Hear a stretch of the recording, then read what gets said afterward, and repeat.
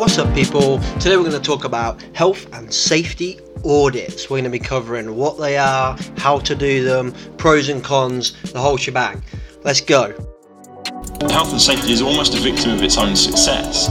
We're in a oppressive regime of health and safety regulations. A huge fire engulfs a tower block in Children being forced to wear goggles to play conkers at school. Worst oil field disaster, 164 dead. Rebranding Safety, the modern health and safety podcast, crushing the stereotype. Brought to you by Risk Fluent and your host, James McPherson.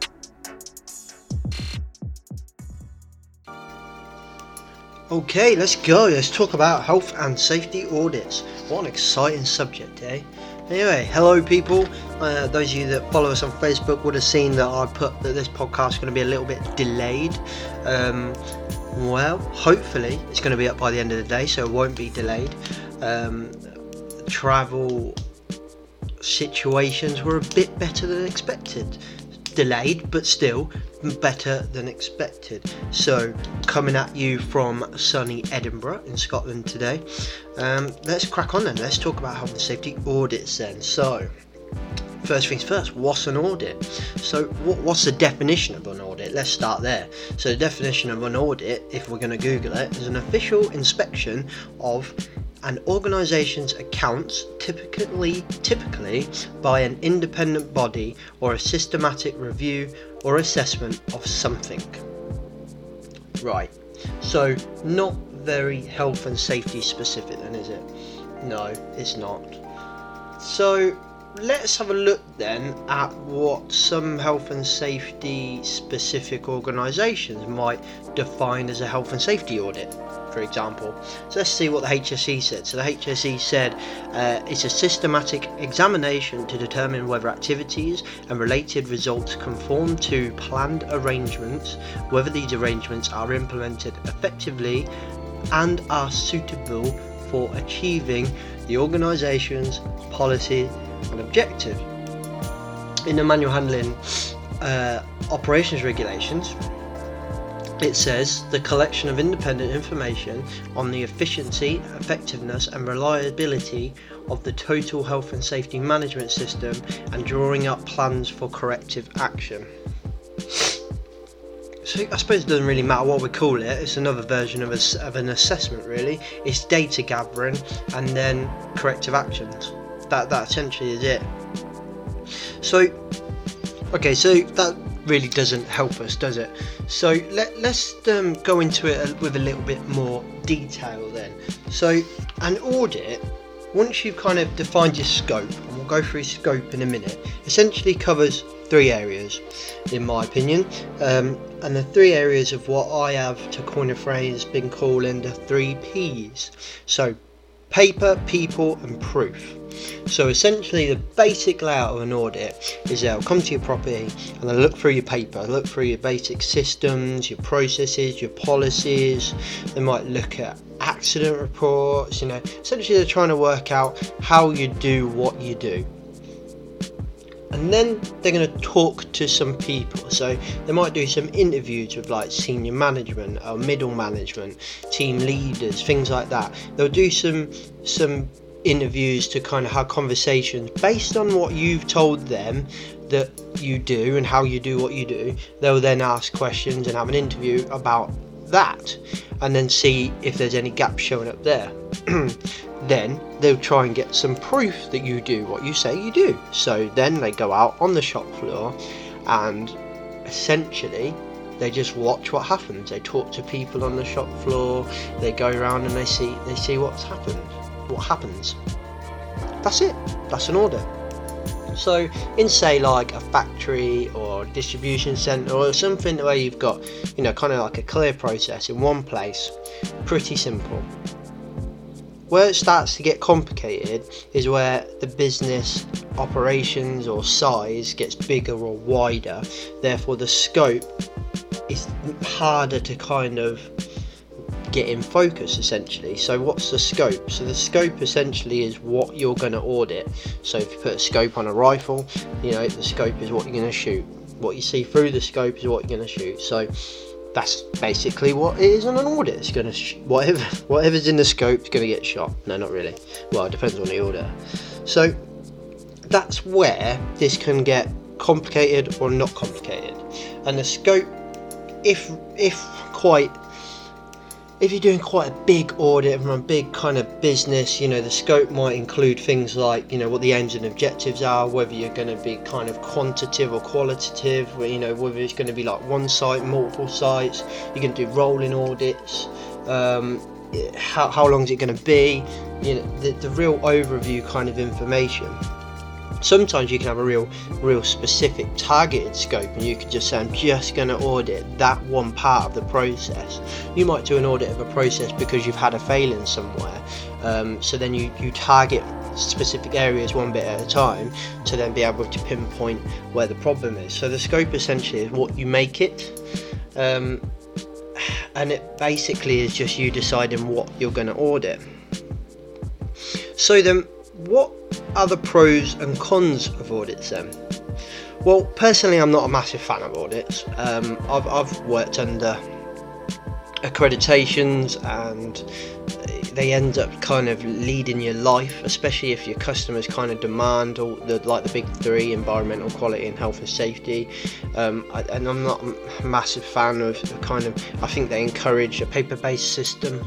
I think they kind of encourage us to forget that kind of touchy-feely stuff that we were talking about earlier. It takes us away from that kind of family culture, I think.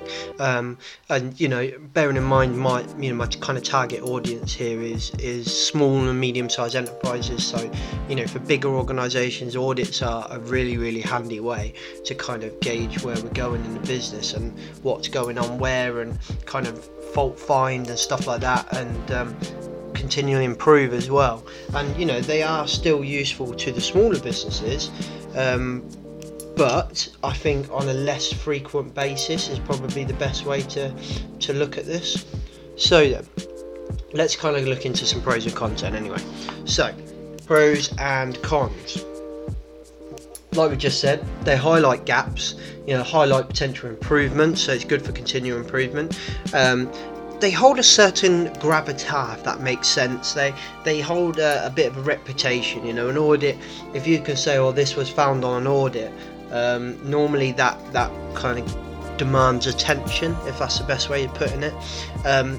They're measurable. They're very, very handy for our good old rag charts that the boards like. Like we've just touched on earlier, they can be specific, they can be targeted, and they can be as wide as we want them. And essentially, they do tell you if things are working or not. So they're good for that kind of thing. So they're not all bad. Yeah, as much as this is kind of getting a bit like me coming on a podcast and just moaning about everything health and safety and not really giving us any solutions. They are good, and they are a means to an end, and they are one part of a system. But I think that's the main focus. They are one part of a system. So on that note, let's talk about some cons then. So some cons, in my opinion, I think the word audit itself can be very intimidating for a certain, for most people. If I'm honest, anyone getting audited gets nervous, because it is essentially it's an audit. It's a let's find out what you're doing wrong, and that's how people see it. It's very dependent on the auditor's perception. I've had an experience where a certain workplace was passing audits left, right and centre, and then when they got a new auditor, they found out that the last one was just real good mates with the health and safety manager, and they just ordered pizza and sat in the meeting room all day and said, yeah, if it's the same, bing, bing, bing, bosh, bosh, bosh, done. And that was it, passed every year. Then they got a new auditor and they got said a new arsehole. So it can be dependent on the quality of the auditor, but also the perception of the auditor. So we're talking about risk as well. One auditor might raise something as high risk, and one might raise it as not. One might say, I'm going to find 6 faults before I raise it as an action. One might say, when I find one fault, I'll raise an action, or something like that, or a finding, or whatever they want to call it. The scope, if you're not good at the scope, that's not a good way to say it, is it? If you don't come on James, get your words out. If you don't have a good scope, then you're a little bit stuck to, they're limited to the scope, and again that's on you. So again, it's on the quality, that's on the, you know, the kind of competence of whoever is doing the audit.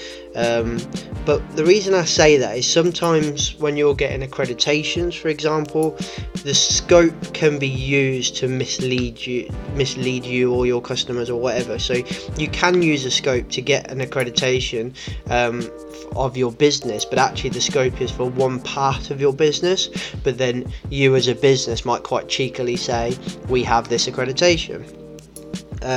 So that's what I mean by it's limited to the scope. So it can be like anything good, you know, anything good can be used for bad, is what I'm trying to say. It can sometimes be seen as the answer to everything, the magic wand to fix everything, and they're not. That's the simple side of it. You know, they are and should be part of your health and safety management system. They should be one part of it, but not the main kind of focus. So in like a larger organisation, there might be quite a big emphasis put on audits, but that's by nature of the business. They're going to have more audits because they're bigger, they've got more to audit, but they're not the answer, they're not the be all and end all. So on that note then, should you have an audit plan as your business?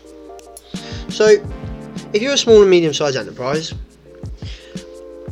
I would probably say avoid them if you can. I think your general kind of reviews that you might do of your policies, your risk assessments, your procedures, etc., whatever you've got, I think that's enough. If you want to have some kind of formalised audit for continual improvement, and you want to write it down and you want to kind of do that formalised process, then that's fine. I would probably say, you know, once every 3 years, depending on your risks of what you do and depending on the size of your organisation. I would probably, you know, say, yeah, about 3 years.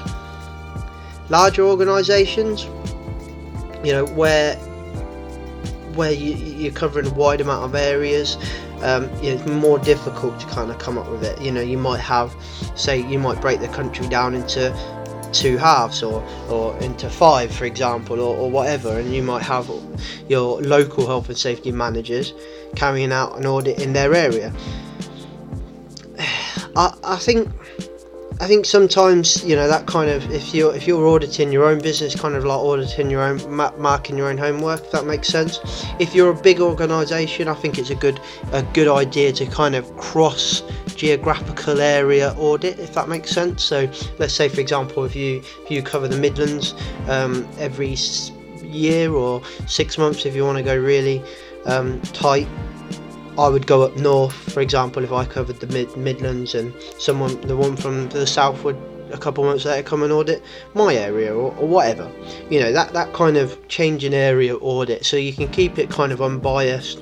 I think you'd get a better quality audit. I think it'd be hard work, don't get me wrong. You know, you're changing something you might be able to do in your own area spread out over a couple of months, as to being crammed into maybe a 2-day stay up north or whatever. But I think you'll get a better quality of audit. So if you're a small business, you could kind of audit yourself over 3 years, or you might audit specific processes or something like that. But I genuinely think if you're a small to medium sized enterprise, so let's say you're where have I been recently? You're a fire door manufacturer. You've got a small factory with where the doors come in, and you kind of convert them. You cut the edges and all that, whatever, and then you ship them out. So you've got a small collection of offices, a small factory of goods in, goods out, and a little manufacturing unit where you make stuff. Not a massive factory. I would probably, well, it's hard, I shouldn't have used fire doors really, because they'll have to be audited for quality reasons around their product, but anyway, that aside, God, I'm tying myself in knots here. So a small business, I think if you're a small business that size, you've got maybe 20 employees, for example. I think every 3 years, and you do a full operational audit. So the scope is the business operations. So forget finance and stuff like that. They'll have their own audits, and I think quite rightly. But that aside, operations should have maybe once every 3 years an audit of everything: health and safety, quality, the whole shebang. So I've not really given you much to go on there, if I'm honest. I know it's just a little brief podcast around audits. I don't think they're massively bad, like I've said. I just think that sometimes we focus on them a little bit too much. If you've got like health and safety professionals in your business, I think yes, they should do audits maybe every now and then, or cross area audits, or every 3 years, or whatever your plan is. But I think all of us should just be focusing, health and safety professionals. If you're out there and you're doing audits, I think you should try and get your business to let you focus on partnering, business roles. That kind of HR partner kind of position, where you're partnering the roles. You go in there and you say, hey, I just come along, what can I help you with? What problems have you got? Have you got any problems? What training have you had recently? Just have a conversation with them. I think that is much more effective, and would end up giving you a much better culture, not just a health and safety culture, but a much better culture in your business. Coaching whilst walking is something I heard a few days ago, which is a slight tangent on something, it's just a relabeling of many other things, but I really like that kind of phrase. I really like the way you think about coaching whilst walking. So essentially we're just walking around having a chat, but me, the health and safety professional, is coaching you on how to do stuff. So I'm not saying do this. Someone's saying, I'm not sure what to do about this this customer here, blah blah blah. You say, well, what do you think? 9 times out of 10 they got the answer. They just want you to tell them if it's okay or not, or what you think. They want your opinion. So I think that is much more value added to you and your organisation. And I think if you've got health and safety professionals, I think that's what they should be focusing on. I think maybe once a year they could do a cross area or a cross departmental audit or something like that, but they shouldn't be dominating their time with audits. If you're a massive organisation, you might have like an assurance department, you might have like an auditing department. Fair enough, if they're auditors, that's what they do. If you don't have health and safety professionals, you just roll it into the manager's role, or you all do it together, then great. I would just again be focusing on just kind of raising those issues as you're walking around, mindful working, looking around, thinking about what's there. And I think that's the best way forward, if I'm honest. We could go on and talk about like internal and external audits, and we could be here all day. There are pros and cons to those as well, and you could talk about accreditations, but most of you out there that are even thinking about accreditation probably know a lot about them anyway. Accreditation means you get a label on your product, or a label on your process, or a label on your business that says you do something to this standard. Let's be honest, they're as good as what you make them. There's a lot of accreditations out there you can just buy, and they just turn up, put a sticker on your business, and that's it. But essentially they will demand an internal auditing process, so just be aware of that. And we can kind of sit here and talk all day about it. So I suppose we should probably mention, should you go out and buy an external auditing consultant to pay for him to come in? Sorry, not buy him, pay. You don't want to buy them. Pay for them to come in. Yeah. Again, I think if you're a small, medium-sized enterprise, I don't think it's worth it. I really don't. I think you'd be better off doing it yourself. I think it kind of touches on the same as what we spoke about in another podcast about consultants.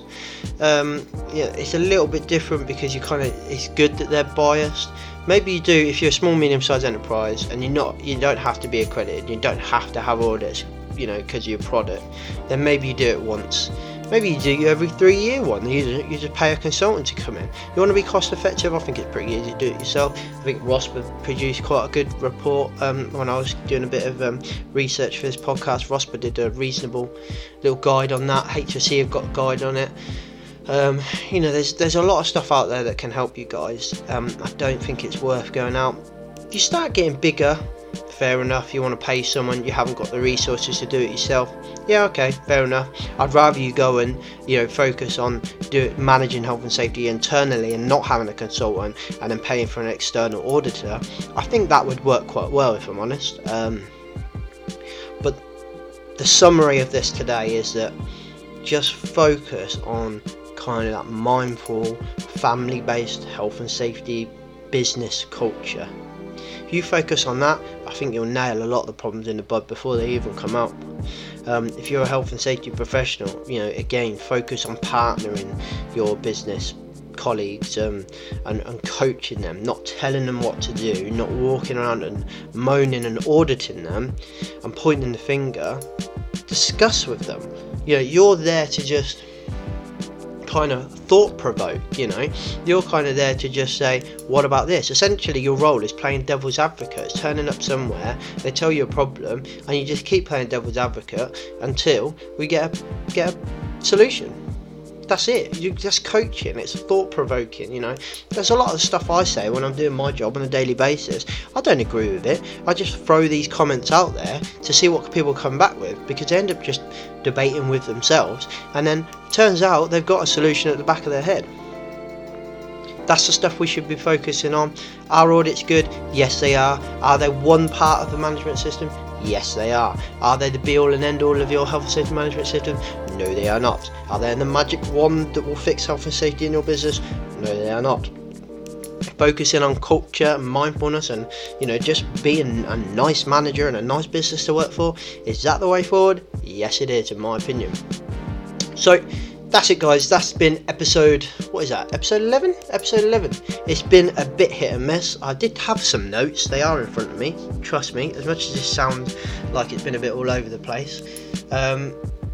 But I'm glad to have got something out to you. I hope that's of use. Again, it's just kind of me talking out loud and thinking out loud, and just throwing stuff out there for you guys to think about. So I'm just throwing thought-provoking comments out to you, and hopefully you guys can think and change the way you work, or it doesn't change the way you work, or just maybe tweak something here and there, but hopefully it's of value to you.